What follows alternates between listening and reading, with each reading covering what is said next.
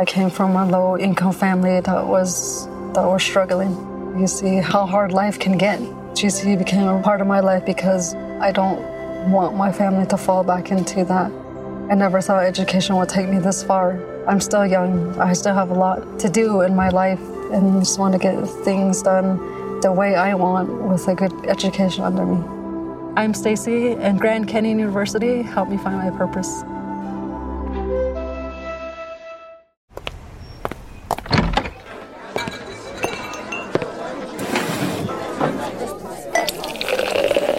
Hey, pull up a chair. It's Axe on Tap with David Axelrod, Robert Gibbs, and Mike Murphy.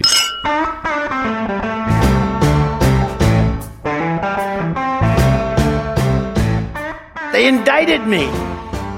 In other words, whatever documents a president decides to take with him, he has the absolute and unquestioned right to do so. This is a law that was passed and signed. And that's the law, and that's the way it is, and it couldn't be more clear. They did indeed indict him, Robert Gibbs. That is a fact. And apparently, they may indict him again. I understand we have breaking news this morning, Axe. Yes. A little breaking news music there, Jeff. All right. Okay. And who better to discuss breaking news with than the one, the only, the host of Inside Politics at CNN, our friend Dana Bash. Dana, good to see you. Hi, guys. So what is happening here? It's another day, gosh. another looming indictment. What's going on? What's going on is that the former president put on his social media platform that he has received a target letter from the special counsel, Jack Smith, specifically about what happened on January 6th. Do you want me to read what he said on Truth Social? Yes. Okay. Please. Okay.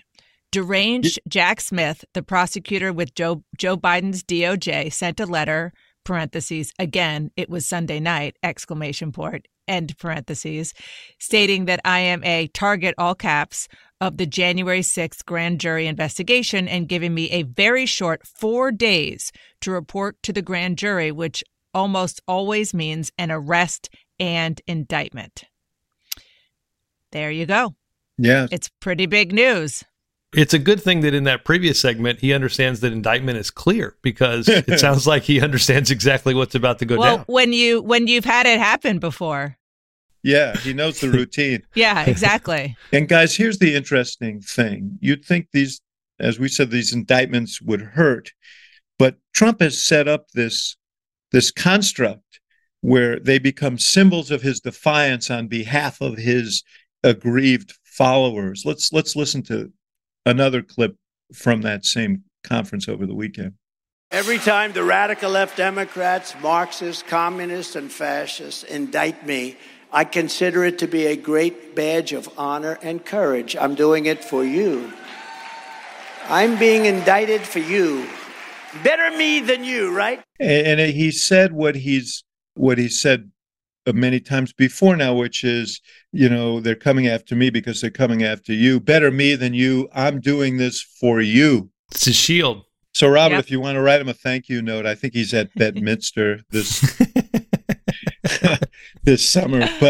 But Dana, I think we underestimate the power of his message. And the real question is, how many bricks can you put on this load? And do they actually strengthen him? Each indictment a certification of the viciousness with which he's being pursued in his own estimation? Or do people say, this is one brick too much for the load? It depends which people you're talking about, as you both well know. But it does feel as though it's about bricks, and it's about the cumulative effect that you're describing with that metaphor. But it's also this specific issue. There was New York, there were the documents. This is about the fundamentals of democracy and the question of whether or not the special counsel, the prosecutors, felt as though their case was strong enough not just to target the lawyers and the people around him selling him the bill of goods, but whether or not it was Donald Trump himself who was pushing this, and the whole question of intent. I mean, I'm just reading a little bit more from our reporting. Prosecutors' decision to send Trump a target letter makes clear prosecutors are focused on Trump's actions in the investigation into overturning the 2020 election, and not just those around him who tried to stop his election loss. They have been investigating for quite some time. It has been that open question whether or not they have the goods on Trump. And if you're going to go as far as indicting a former president on something this big, you would think that you have some pretty clear evidence. But 100%. But you said the right thing before, which is it depends on which people. The people I'm focused on right at the moment are the people who are going to vote in that Republican primary. And Gibbs, so far, he has not shown a lot of wear and tear. In fact, I said the other day, maybe when I was on with you, I don't know whether these bricks are kryptonite or energy packs that they're loading on his wagon there. Do you think this one? You think this one's different? No, I don't. I mean, let's separate the politics from the judicial. Robbie, obviously, in the judicial, this is huge. This is a big earthquake. But in the politics of it, do you imagine the group that he was talking to, of the clip you played, acting any different as a result of this news than they did when they were clearly cheering out of their minds over the weekend? The answer to that's just no. I mean, he's become strengthened. And that rhetorical shield that you talked about is this idea, and it's been this way really since he came down the escalator in 2015, is I'm protecting you against them. And them is any other boogeyman out there that threatens you. And so I think it's a combination of two things. I think he's strengthened. And I think as we get into this discussion, I don't really see a lot of time left in the Republican nomination fight, but it's hard to see right now that somebody is putting together the building blocks to push him off that mantle right now. I just don't see it. I know, and I've had this argument with Murphy for more than a year, and if he was here, he'd say, but look at the Republican polling that shows all these people that are open to voting for somebody else. Yeah, you still got it. Somebody else has got to be that person, and I just don't see that person right. Yeah. I mean, Dana, he's right that if Murphy, and I tease him about it every week, he's a brilliant guy, but I can't tell whether he's speaking with his heart or his head, because sounds like his heart. He's trying to recover the Republican Party that I don't know exists anymore. It doesn't. But, Trump has brilliantly constructed this race as him versus the deep state, the elites, the people who his base feel is tormenting them. And, I don't know, you probably read the piece in the Times this morning about his plans. Yes. Basically to seize control from all these independent federal agencies, the FEC and others. He's already said, as has DeSantis, by the way, that he was going to treat the Justice Department and the FBI like any other federal agency, i.e. he'll run them. I mean, it's really sort of the doorstep to autocracy.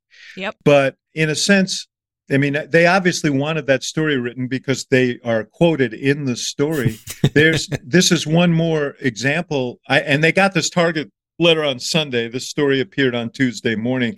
I think it's, you can see him building the case. I'm going after them on behalf of you. And so they're going after me. Totally. And so my question for you two experienced Democratic operatives and big political brains is, let's just accept the premise. He was a big political bullshit artist, but no. Well, let's pick brains. Yeah, let's pick brains. those go hand in glove. Two things can be true at once. But anyway, go ahead. Okay, let's accept the premise that this helps Donald Trump in the short term. It's going to be virtually impossible, if not completely impossible, for any of his Republican competitors to catch up with him. He becomes the Republican nominee. Do you believe that this makes it more likely for Joe Biden to win in a general? Gibbs, you want to take the first swing at it? Look, I was thinking about this yesterday in preparation for this. I mean, you're in your Wait, you heart prepare for this? Yes. I was just thinking as I was driving. When just did that to be clear, happen? just to be clear, I was just thinking while I was driving. But I mean, in your heart of hearts, you want to say, "Oh gosh," to Axe's thing, which we both have said this metaphor a lot. This idea of bricks on a load. Okay, this is just one too many. The wagon wheels fall off. I guess walk me through how a lot of the people that voted for him in 2020 are repulsed by what's happened since the polls closed in 2020. I mean, yes, there's been a lot of repulsive things. I can give you a lot of arguments. But arguments, yes, but impact on those voters. Because my point is did something that happened on January 6th or after go, wow, wait a minute, he's this? Wait a minute, I thought he was something totally different. I think it's a toss-up race. I can make the argument that, yeah, some things have changed. But, Biden always likes to say, don't compare me to the almighty, compare me to the alternative. That thing works both ways. And these guys are sort of codependents. They're each counting on a binary race against each other and being able to win those. And I think that I do think that the weight of all of this and the fact that Trump now in more explicit terms is speaking as an aspiring autocrat, and I think the reality of what it would mean, as it becomes clearer what it would mean, the American people will be the jury, okay, in Donald Trump's case, because if they elect him, he will make those cases go away. They are his get out of jail free card. Literally. And I think that there are a lot of American, there are some independent voters out there who are uncomfortable with that. Against that are the questions about Biden. And I've said this before, I can make a very straight-faced case that Biden has done a really good job under very difficult circumstances. He's got a lot of accomplishments to his credit. We just saw the NATO summit last week, at which, he has shown real leadership and in a difficult time and brought the world together. Inflation numbers are coming. There are a lot of things going on that, but that's not the question. The question that people are asking is, what's he going to be like tomorrow and the next day and a year from now and when he's 85? And so I think that makes it what you say, a toss-up race. The question, and this is a topical question, are the third-party candidates going to tip this race? Yeah. Mm-hmm. I think the short answer, Dan, is that Biden has access to more voters, right, that would consider him. The question ultimately is, is the fervency of those that are supporting you. And to David's last point is, does somebody take some percentage of that? And we know we can deal with no labels in many different ways. But if you look back, 2016, Jill Stein didn't win any of those states, any of the sort of so-called blue wall states, but she took enough votes that conceivably, had all of those votes gone to the Democratic candidate, Hillary Clinton would have won, right? For sure. And now you have Cornel West. Yes, Cornel West, I think, is a more muscular. Totally. Like, I think Cornel West is a more known. I watched Cornel. I don't know if you saw this, either of you guys, with Anderson last night. It was really entertaining because they're smart guys and they were going at it. But as I was listening to Cornel, who I know from, and him too, from the Obama years, I'm thinking, this guy's gonna. Can you see? You go to Madison, Wisconsin. This guy's going to get votes in Madison, Wisconsin, in a state where Biden won by 20,000 votes. It doesn't take that much to tip these elections before you ever get to, no label. So I watched in succession Joe Manchin in, flirting. Durbin called him yesterday the biggest tease in politics, which I thought was perfect. He's been saving that, I think. He did everything but hike up his pants to show his legs at this no labels thing in New Hampshire. But I'll probably get letters on that, huh?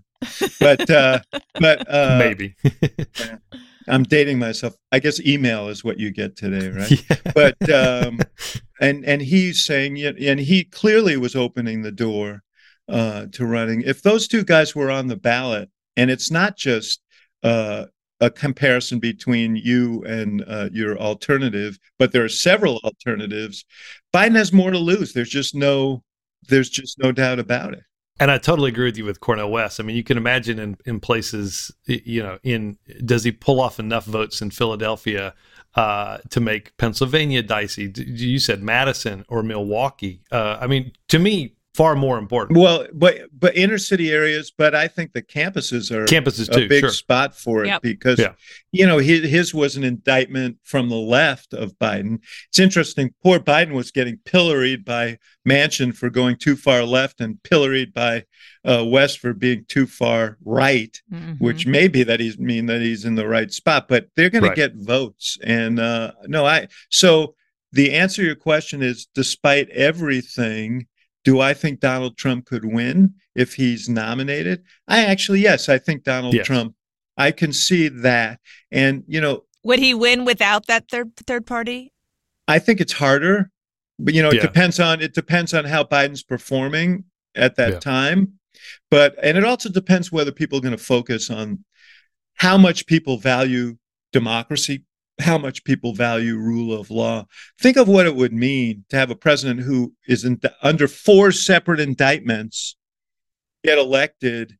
He can make all the federal indictments go away. He can't make the state indictments go away, but they will if they follow the pattern, will defer those.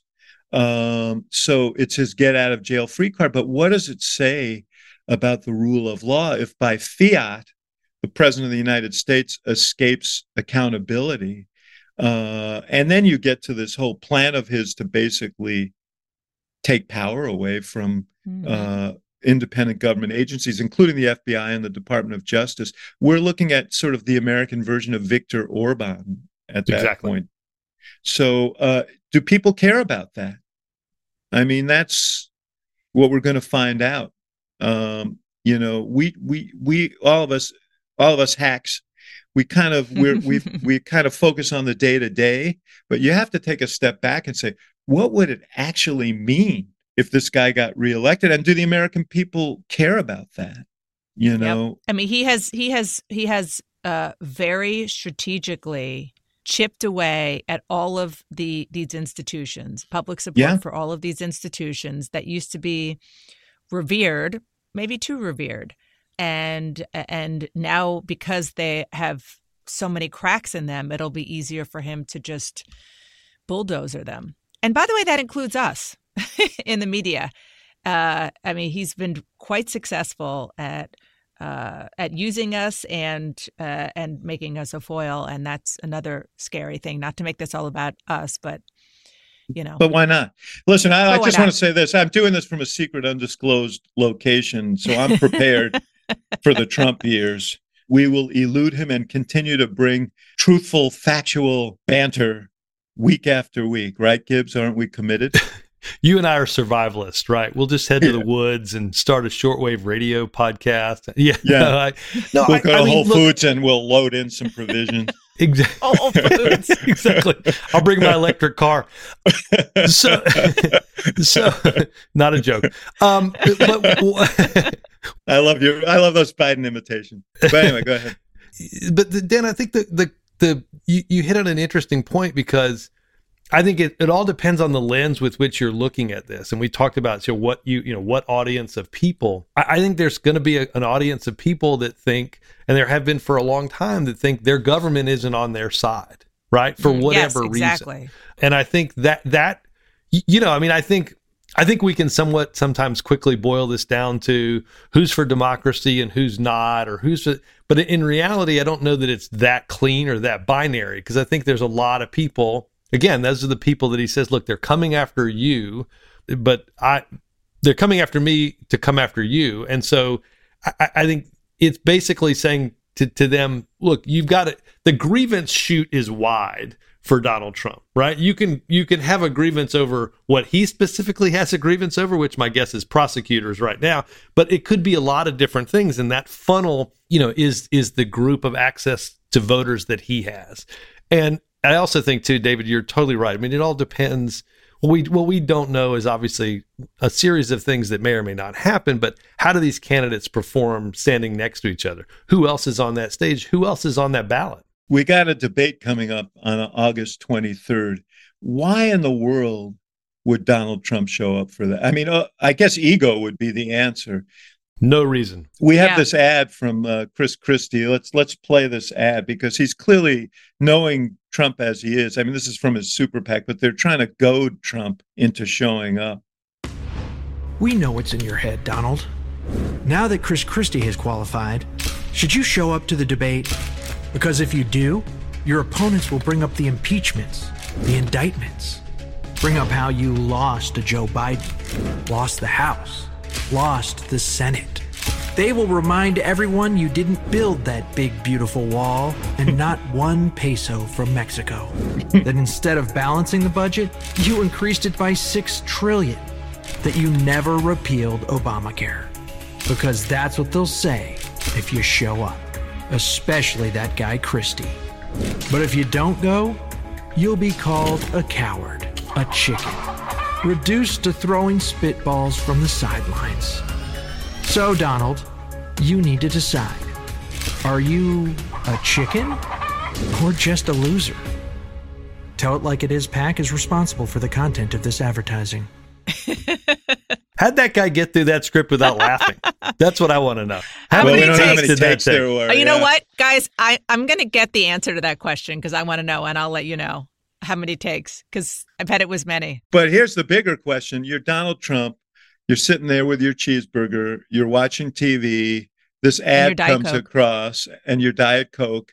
Like, what do you think? I mean, I think if I listen to this ad, I'm thinking, the hell I'm going to show up. Why should I show up? I'm 30 points ahead. I mean, am I missing something? No, you're not. Well, maybe a little bit. And that is that Christie knows the psychology of Donald Trump better than any of us. And so those buzzwords were intentional. Loser. Yes. Coward. Yeah. Chicken. And chicken, loser goes, I mean, we're going to go deep here, goes to his father, Fred Trump, who said you can never be a loser. You're the killer or a loser is what he said. Which is why he still hasn't admitted that he lost, because his election, which would mean he's a loser. So he's using those words to try to goad him to the stage. Before the Target letter, there was a suspicion among Republicans, both in campaigns and in the party, that maybe they could convince Trump to go to the first debate, but he would probably skip the second because he can't stand the Reagan Library where it's going to be held, because they invited every Republican who's ever been born to speak there except for him, and he is very upset about that. So, we'll see. We'll see. Yeah, not a chance. Not a chance he'll come at all? Not a chance. No, I don't. I think, look, first of all, you can look at Chris Christie's FEC report and realize that his entire candidacy is built on 5 or 6 debates, right? He raised, $1 million? He's not going to be president of the United States, right? There's zero chance. And so I just don't think Trump's dumb enough to get roped into doing this debate. One, he doesn't want to give Fox the ratings. 2, he realizes he can go somewhere and create maybe as big or counter event, a big crowd. And so I just don't, and he also knows he's going to be a pincushion in that debate. And, to his point, if he's got 50% and everybody else is dividing up 50%, why would he share the stage with them? I just don't think he ever goes. Here's another reason, and I've been saying this for some time. If I'm advising him, I'm saying if you show up, you're the target. If you don't show up, you'll still be a target. But DeSantis becomes the next target because he's between you and everybody else. And so this furthers the project of deflating DeSantis, and that's good. So let's talk about DeSantis. Before we get to that, just one quick thing, because I think that The one thing this ad really gets wrong is this idea of the voiceover says you're going to be reduced to spitballing from the sidelines. Every Republican today is going to get asked about Donald Trump and his target letter. Okay. Right. He can be on Mars and he's dominating the Republican Party conversation. This idea that somehow in order to drive the narrative or the debate or the discussion, he has to show up at the debate is basically the fundamental difference as to why we have the primary right now that we do versus an election that we thought we might have going into 2023 and 2024. Okay, let's take a break right here for a word from our sponsor, and we'll be right back.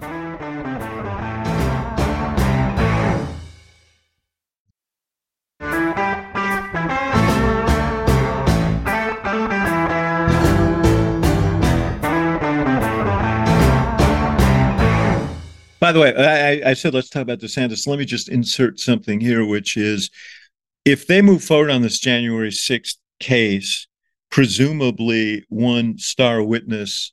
Now, the trial probably wouldn't be for a long time, maybe not before the election, and it probably wouldn't happen if it isn't before the election. But the guy who gave, significant testimony here is Mike Pence. Mm-hmm. And man, is he paying a price for that. He's still at this, as we sit here today, apparently doesn't have the signatures to get, the contributions, the number of contributors to qualify for this debate. He raised less money than Christie. It's really kind of stunning how far he's fallen for, a lot of people believe what he did on January 6th with it was a heroic thing. He did his duty by testifying, and he's paying a terrible price for it. He is. The question was going in, who is he going to appeal to?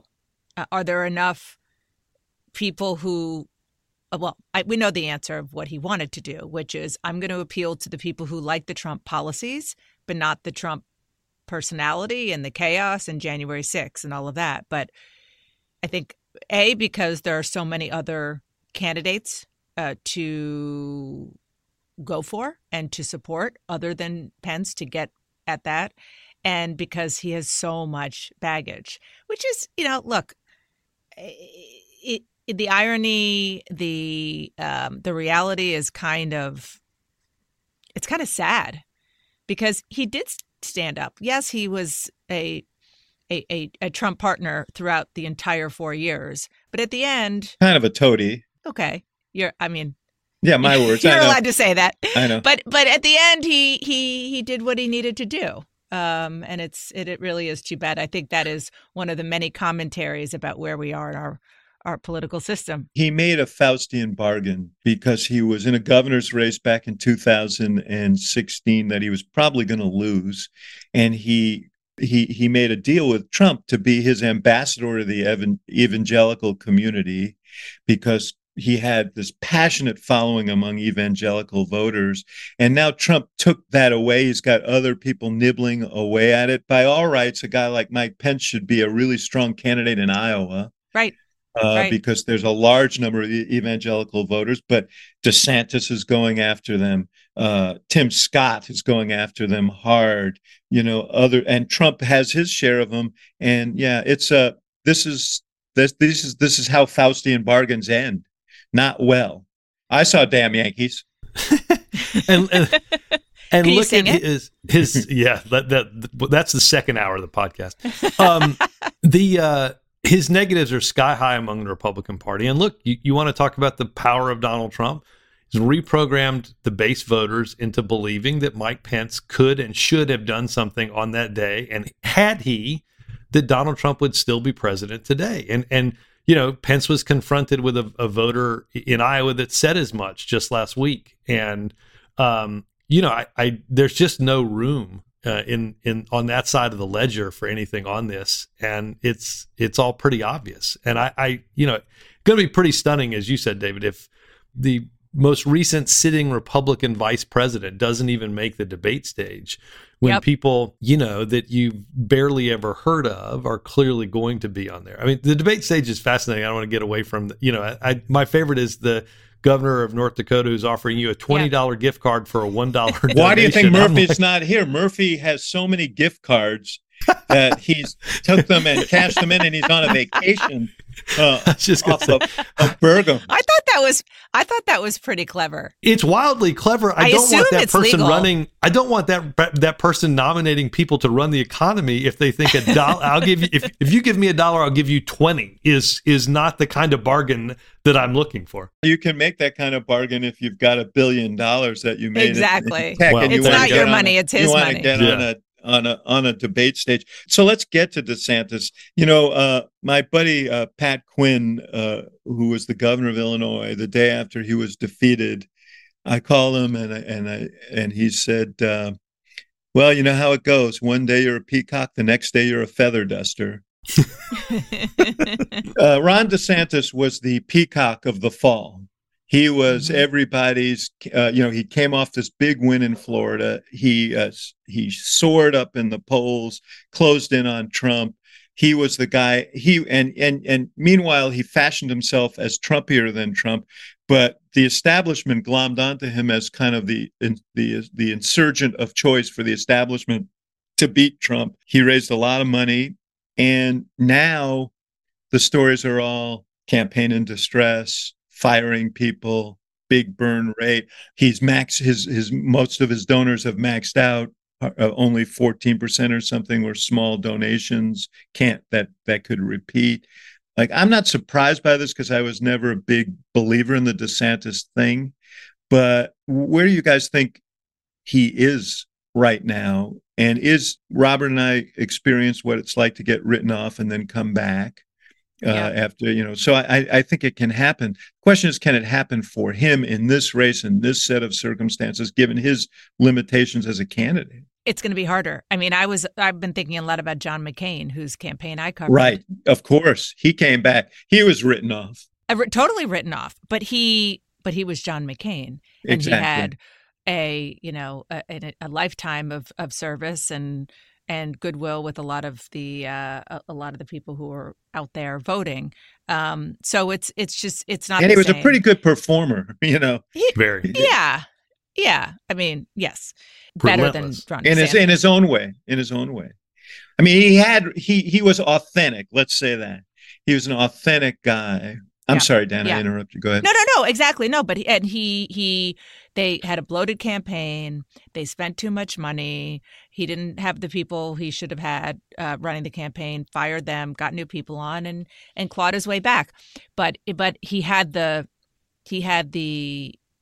constitution, small c, in his body to do that. I'm just not sure that Ron DeSantis is that guy. We should note that this is a historic day, Gibbs. Because I'm checking my watch to see what day it is. Yes, it's what day is anyway? Because Ron DeSantis. Are we allowed to say?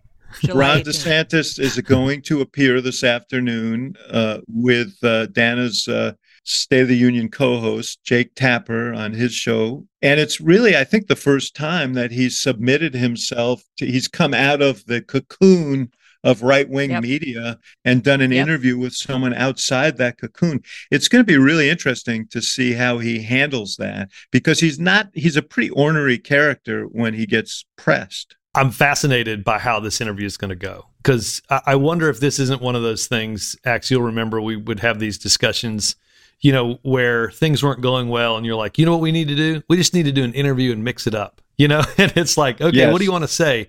Well, and you sort of decide you want to do an interview before you decide what your message is. I'm going to be fascinated to see at the end of this interview, what is it that we took away from what it is he said and wanted us to take away? What's the message he's using this to drive that That's makes it distinctive to what he would otherwise be doing? And to me, and again, whether this is simply whether this is an actual shift in strategy, which has been written as, versus, I'm just looking to get somebody to punk and use as my message, which quite frankly, if that is one, it's a waste of time, right? And energy, because he can punk the media whenever he wants to. That's not, that's not going to be distinctive. And I think it's going to be interesting to see, how Jake approaches the interview too, because, I think, I don't think you have to be, and I'm not suggesting Jake would do this, I don't think you have to sort of throw quotes in front of him and ask him to, like,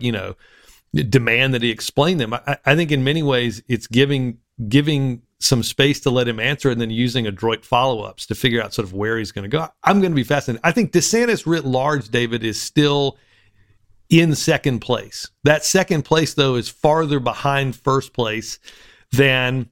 And closer to third. Right, than he was. I think the Real Clear Politics average last night was, or somebody said that, he's dipped sort of below 20% in sort of the average. The FEC numbers, he raised $20 million, but to your point, 70-some% of that can't donate again. And look, let's be clear on the FEC numbers. This was the easy money quarter for a lot of people, right? Who are the people that have always backed you, that are going to give you that seed money to get this started? And the real question is, do you have the capability, both in the polls and in donations, to grow that amount of money, to grow that support? And that's really the important part of this candidacy. I still don't totally understand what the strategy is for DeSantis. I think this idea of, like, I'm Trumpier than Trump, you just like me more, is just, I don't... No. Look, his strategy to date has been, I am a more effective version of Trump. I've done a lot of the things you want me to do, and I've accomplished it in Florida because I'm not nuts. Yeah. And I'll do the same as president. And the hope, I think, on his part is that people will conclude, and many people in focus groups will say this, that they like Trump, but he can't win. And so we might as well go for the guy who will give us Trump and can win. And on paper, a 44-year-old guy running against Joe Biden, kind of muscular gubernatorial candidate, that would be the sort of candidate that you would want to run, but it doesn't account for the guy's personal qualities and his brittleness and so on. Trump's prosecuted an effective race against DeSantis. He didn't let DeSantis do exactly what you just talked about, which is roll out this idea that I'm the effective Trump. That's right. I'm the one who moved this through one of the biggest states in the country. He sort of put his boot on his throat and never let him get up. That's right. And I think that's a huge thing that really it put a ceiling on his ability to grow, and now it's pushing this stuff back down. I said this a couple weeks ago. We're going to see an Iowa poll in a couple of weeks or in a few weeks. Dan, please go talk to somebody at CNN and get them to do a decent Iowa poll, please. I'm so tired of some pollster I've never heard of doing a national poll and us all being like, ooh, this race is going to be, Iowa and New Hampshire are going to have outsized impacts on this race. There's a longer period of time between Iowa and sort of Super Tuesday, if you will, than there was in 2016, which means those victories are going to matter more. And I'm dying to see Ann Seltzer's poll coming out of Iowa, which we'll get again sometime in August or September, to sort of see how real is the DeSantis. How real is he? Yeah. DeSantis likes to, his people like to talk about the Obama thing and compare it and say, just like Obama, they're all in Iowa. The governor's leaning their way, as Trump noted, the popular governor. Some of the evangelical leaders are going his way. Because it's Iowa or bust for him. Yes. Yeah. If they let Trump win Iowa and New Hampshire, good luck. Right. It's over. I think that you two know this better than most, which is the adage that you have to define yourself before others define you. And two things happened, I think, when we're going to be looking back, really looking through the rearview mirror on this. We're going to look at what happened at the beginning of the DeSantis juggernaut. One is exactly what you said, Robert, that the Trump super PAC spent a lot of money well before DeSantis even announced, talking about how horrible he is. That absolutely had an impact. And the second is what Ron DeSantis did for Ron DeSantis, which is the way that he defined himself, how people know him, is by all the things he did in Florida. And yes, that of course appeals to a lot of conservatives who are looking for the cultural issues to vote on. But I think that there are conservatives who say that's not how we want to use government. What happened to keeping government out of our lives and letting people decide about a lot of these issues? And I think both of those things were very detrimental, mostly the Trump defining him, detrimental. I mean, just now, you mentioned Iowa, just now, he has an ad, I think it's going to go up this week, using AI, which is a whole other discussion because it's the first major use of AI in this campaign, to have Trump, fake Trump, AI Trump, read the Truth Social that he wrote about Kim Reynolds, the Iowa governor, which was very negative. And so he's trying to turn the tables and define Trump in a different way. But can you imagine trying to redefine Donald Trump right now? Yeah. Good luck. I mean, good luck. Gibbs and I are old enough to remember when AI meant Allen Iverson, the great Philadelphia 76ers star. Practice? There are two fundamental flaws, other than his own performance issues, which I think are significant. I mean, I think that Ron DeSantis presents very much like a politician. And Trump's people don't think of him as a politician. They think of him as kind of the leader of a movement. They think of him, but they think he is completely authentic. And that's not the way DeSantis presents. But there are two fundamental flaws. One is that he says that he can win and Trump can. And in service of beating Trump, he's taking positions like the 6-week abortion ban that will make it more difficult for him to win. I mean, he's painting himself so far to the right. The second is he wants Trump to collapse, but he's unwilling to make the case against him in an overt way. So I assume Jake's first question, and we'll know by the time people hear this podcast, it will be about this Target letter.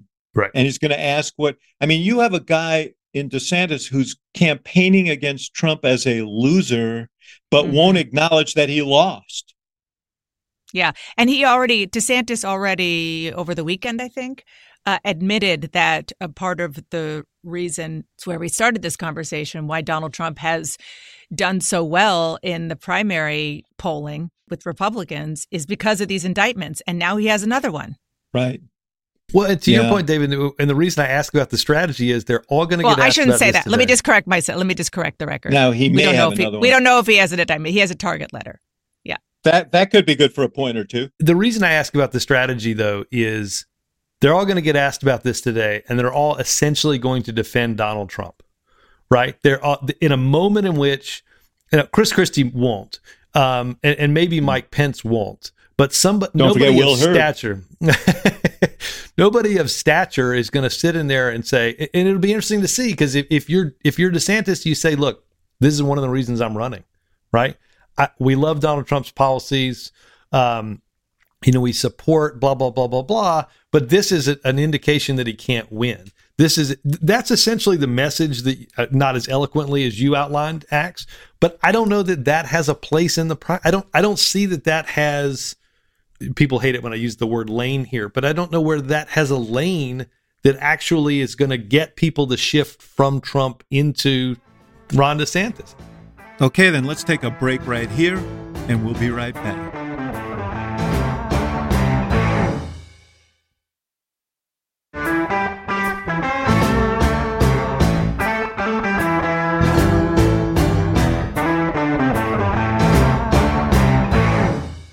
For all of heaping on Ron DeSantis, I still think he's in second place, as you said, closer to third. But I can't see among the other candidates somebody that has the type of potential staying power and or the amount of money in a super PAC to fight this out. So as we say, Ron DeSantis has had a kind of challenging 2 months.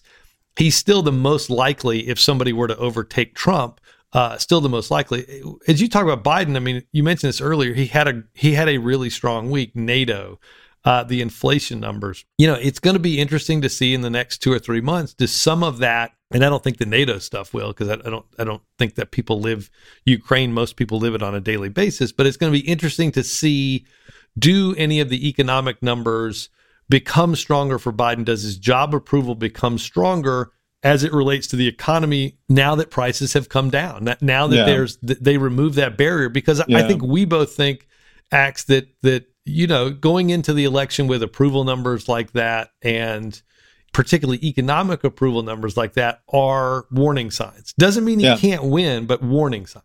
Well, the question is whether people have their attitudes are baked in, and he can't move these numbers. I mean, I really do think this is going to be largely rest on the comparative, and whether this becomes something larger than just, he can't let it be a referendum campaign. I'm told by our crack producer, Hannah McDonald, that Dana has to go on the air. Is that true? Apparently, yes, it is, because we're doing, we started the podcast with the breaking news, and now I have to go on the TV and talk about it. Yeah, we're doing special coverage. We are honored that we got you first. Thanks for having me. Will you guys have me back? And I'll have you guys on IP. Because we want to. I don't know if Gibbs's MSNBC contract will allow that. Right. I forgot. We'll figure that out. But I tell you, going back many, many, many, many, many years, watching Inside Politics, I guess what time is it now? It used to be at 4:00, and I just remember now it's at noon. Thanks for knowing that, Robert. It's at noon Eastern. He's not even allowed, by the way, under his contract. He's not even allowed to watch CNN. He's not allowed to know about CNN. I'm sending this to my minders at NBC and MSNBC. It's at 12 noon Eastern, 9:00 Pacific on CNN. And watch it, because it's the smartest show on politics on television. It's not as smart as a podcast that we called Hacks on Tap, but it's very close second. Thanks for joining. Great to have you. Guys, you're the best. See you. Love you both. Thanks. Bye. Same. I know people anxiously await the mailbag and the new book club. We're skipping that this week, but we'll be back to them on next week's episode. So I wanted to mention, I said earlier that we were talking about the No Labels Party. Did you get a chance to read they released their roadmap yesterday? Let me just say to anybody who's counting on it to get somewhere, find a different roadmap, because it was like a 72 pages of kind of fortune cookie truisms meant to offend no one, and with no solutions and nothing that would risk. And you know what it read like, and I'm not saying this is what happened. It read like Mark Penn did one of those polls where he asked 200 questions. He picked the top 30 that tested well, and they used the phraseology that he used in the poll and threw it in a book and called it common sense. So they're going to have to do better if they're going to be taken seriously. Yeah, and let's pull this apart a little bit. I mean, the idea that they basically said, look, we're not going to run a candidate unless we can win. And let's just be clear. No third party candidates getting 270 electoral votes. The chances that whoever they nominate, if they were to run a candidate on the No Labels platform, is a 0% chance of winning. They're only going to be a spoiler candidate, as we talked about earlier. There's no chance. Joe Manchin is not winning California, right? He's not winning Texas. He's not winning Illinois. He's not winning New York. He's not winning Florida. So there's zero way. They put out a list of like 27 states or something where they thought they could get 286 electoral votes. Illinois was on there. Right. I'm running to Vegas on that one. Yeah, I was going to say. I feel good about it. I'm running to the drugstore to get a drug test for the person who thinks that Joe Manchin's winning Illinois, because it's just, I mean, so, and I love Durbin's tease line, because I love Joe Manchin, who's, getting probably less good at playing this role, said, look, to be clear, if I was a candidate, I would win, but I'm not sure I'm going to run. Axe, have you ever been in the room with a politician that was convinced if they ran for president, they would unequivocally win, but hadn't decided whether they wanted to be president of the United States? Yeah. I think what's going on with Manchin is they're waiting to see how this Republican race in Wisconsin shakes out, because they think they might be able to beat West Virginia. Oh, West Virginia, I'm sorry. How they might want to, they feel like they can beat Alex Mooney, the right-wing congressman, but they're not sure they can beat the governor. And they're hoping, perhaps even betting that Mooney will show signs of life. But, Manchin's going to have to make a decision in the early part of the, probably in January. And so he's going to have to make that calculation. But if he's making the calculation on the bet that he is going to be the next president of the United States, Yeah, you're right. He should go and get that drug test.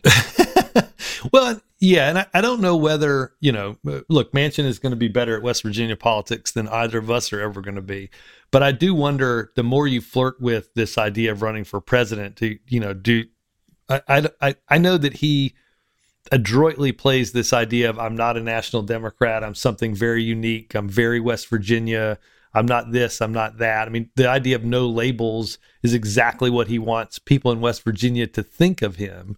But I just don't know that flirting with this is, I don't think people are going to think, okay, my senator going to New Hampshire is helping me in West Virginia all that much. So I don't, but I also, again, I go back to this idea that no third party candidate's going to win. Every third party candidate's going to have to reckon with the idea that all they're there to do is spoil some amount of vote for somebody else. John Anderson, I think got what, Perot got 19%. I forget what Anderson got in 1980. But when you take those two out, you just don't have a lot of third party success in this country. And, I think people can tell a pollster they aren't thrilled about a Trump-Biden rematch, but I don't see a lot of them looking to say, okay, I think we should vote for candidate 3 or candidate 4 or candidate 5, understanding that they're just throwing that vote away. Yeah, I mean, the most successful third-party candidate ever was, I guess, Teddy Roosevelt. I think he got 27% of the vote. I don't think he got any electoral votes. I'm going to have to check on that. Axe, looking at the FEC numbers, the rest of the FEC numbers, and sort of the positioning, I posit that DeSantis is still the likeliest candidate to topple Trump if somebody does. Looking at the FEC numbers and just looking at what's happening in kind of Iowa, New Hampshire, and writ large, who else catches your attention? Well, Murphy mentioned that Nikki Haley raised a respectable amount of money, enough to keep her going for a while. Trump and DeSantis, nobody else. Yeah, and Tim Scott, came in with a lot of money. He's got enough money to run a serious campaign, and he's if there's a flavor of the moment on the Republican side among the establishment Republicans, it's Tim Scott. I mean, you see people moving off of DeSantis and thinking maybe Scott can do it, and then there's people who are waiting to see if Youngkin gets off the sidelines.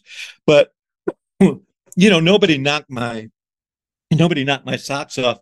The thing I haven't looked. Someone told me, but I haven't looked at the distribution of that $72 million that Biden released. But how much was his campaign, and how much was allied committees and the DNC? Do you know? I don't know, and I'd have to look at it too, because there's money that can be transferred from the DNC through party committees. Basically, you have a joint fundraising agreement with the DNC, so you go to an event and give, say, $10,000, and the candidate gets their money and the party gets their money. So it's still Joe Biden for president.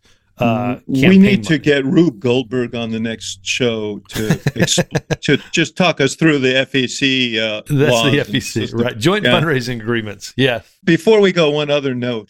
You saw Robert Kennedy Jr., who's running in the Democratic primary on sort of Republican conspiracy theories, said last week that the COVID virus was constructed in such a way as to immunize Chinese and Ashkenazi Jews. So I said last night on CNN, I am an Ashkenazi Jew, I think 100%. And how many times have you? Twice. So right. As I said last night, either I'm going to have to visit 23andMe and find out if my parents lied to me, and I had all those bar mitzvah lessons for nothing, or his theory is a little rickety. But that guy, I will say, I'm surprised, though. You hear from odd places, he's really interesting, and now all of the growth in his vote is among Republicans. He's pretty popular among Republicans now. not popular among Democrats. And probably the Democrats who like him are people who revere the name as I do. But I'm sorry to see him sully the name. Yes. And I laughed at your lead in on that. And we should just step back and take what he said extraordinarily seriously and pull it apart. I mean, it's what we're seeing on the Democratic side is he's the Democratic Donald Trump when it comes to misinformation. And the amount of this that gets pumped into the ecosystem of our information is we are lessening the number of people that support the types of vaccines that allow children to go to school and be healthy. Right. The dangerousness with which he's approaching this has to be taken seriously. I'm heartened to see both his family speak out against him. I'm heartened to see Democrats begin to speak out against him. I think from a strategy, letting him continue to talk is politically a good thing for somebody like Joe Biden, because I think he reminds you that he's not his father every time he opens his mouth. The danger of when he opens his mouth and covering it is that it is going to fall on some amount of ears that believe it. Yes, absolutely.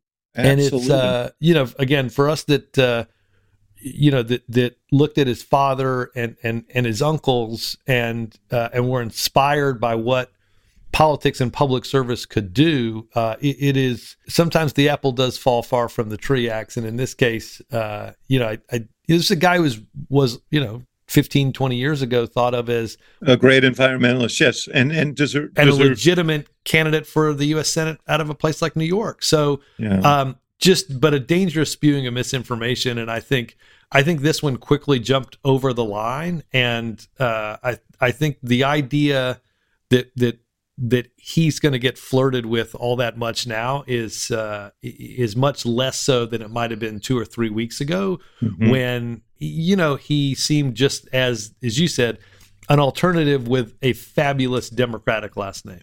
And with that, Gibbs, always good to be with you, brother. Always good to be with you. Great to have Dana. We got to get her back. And there's the great pageant of democracy rolls on here. We're going to have a lot to talk about in the coming weeks. So see you soon.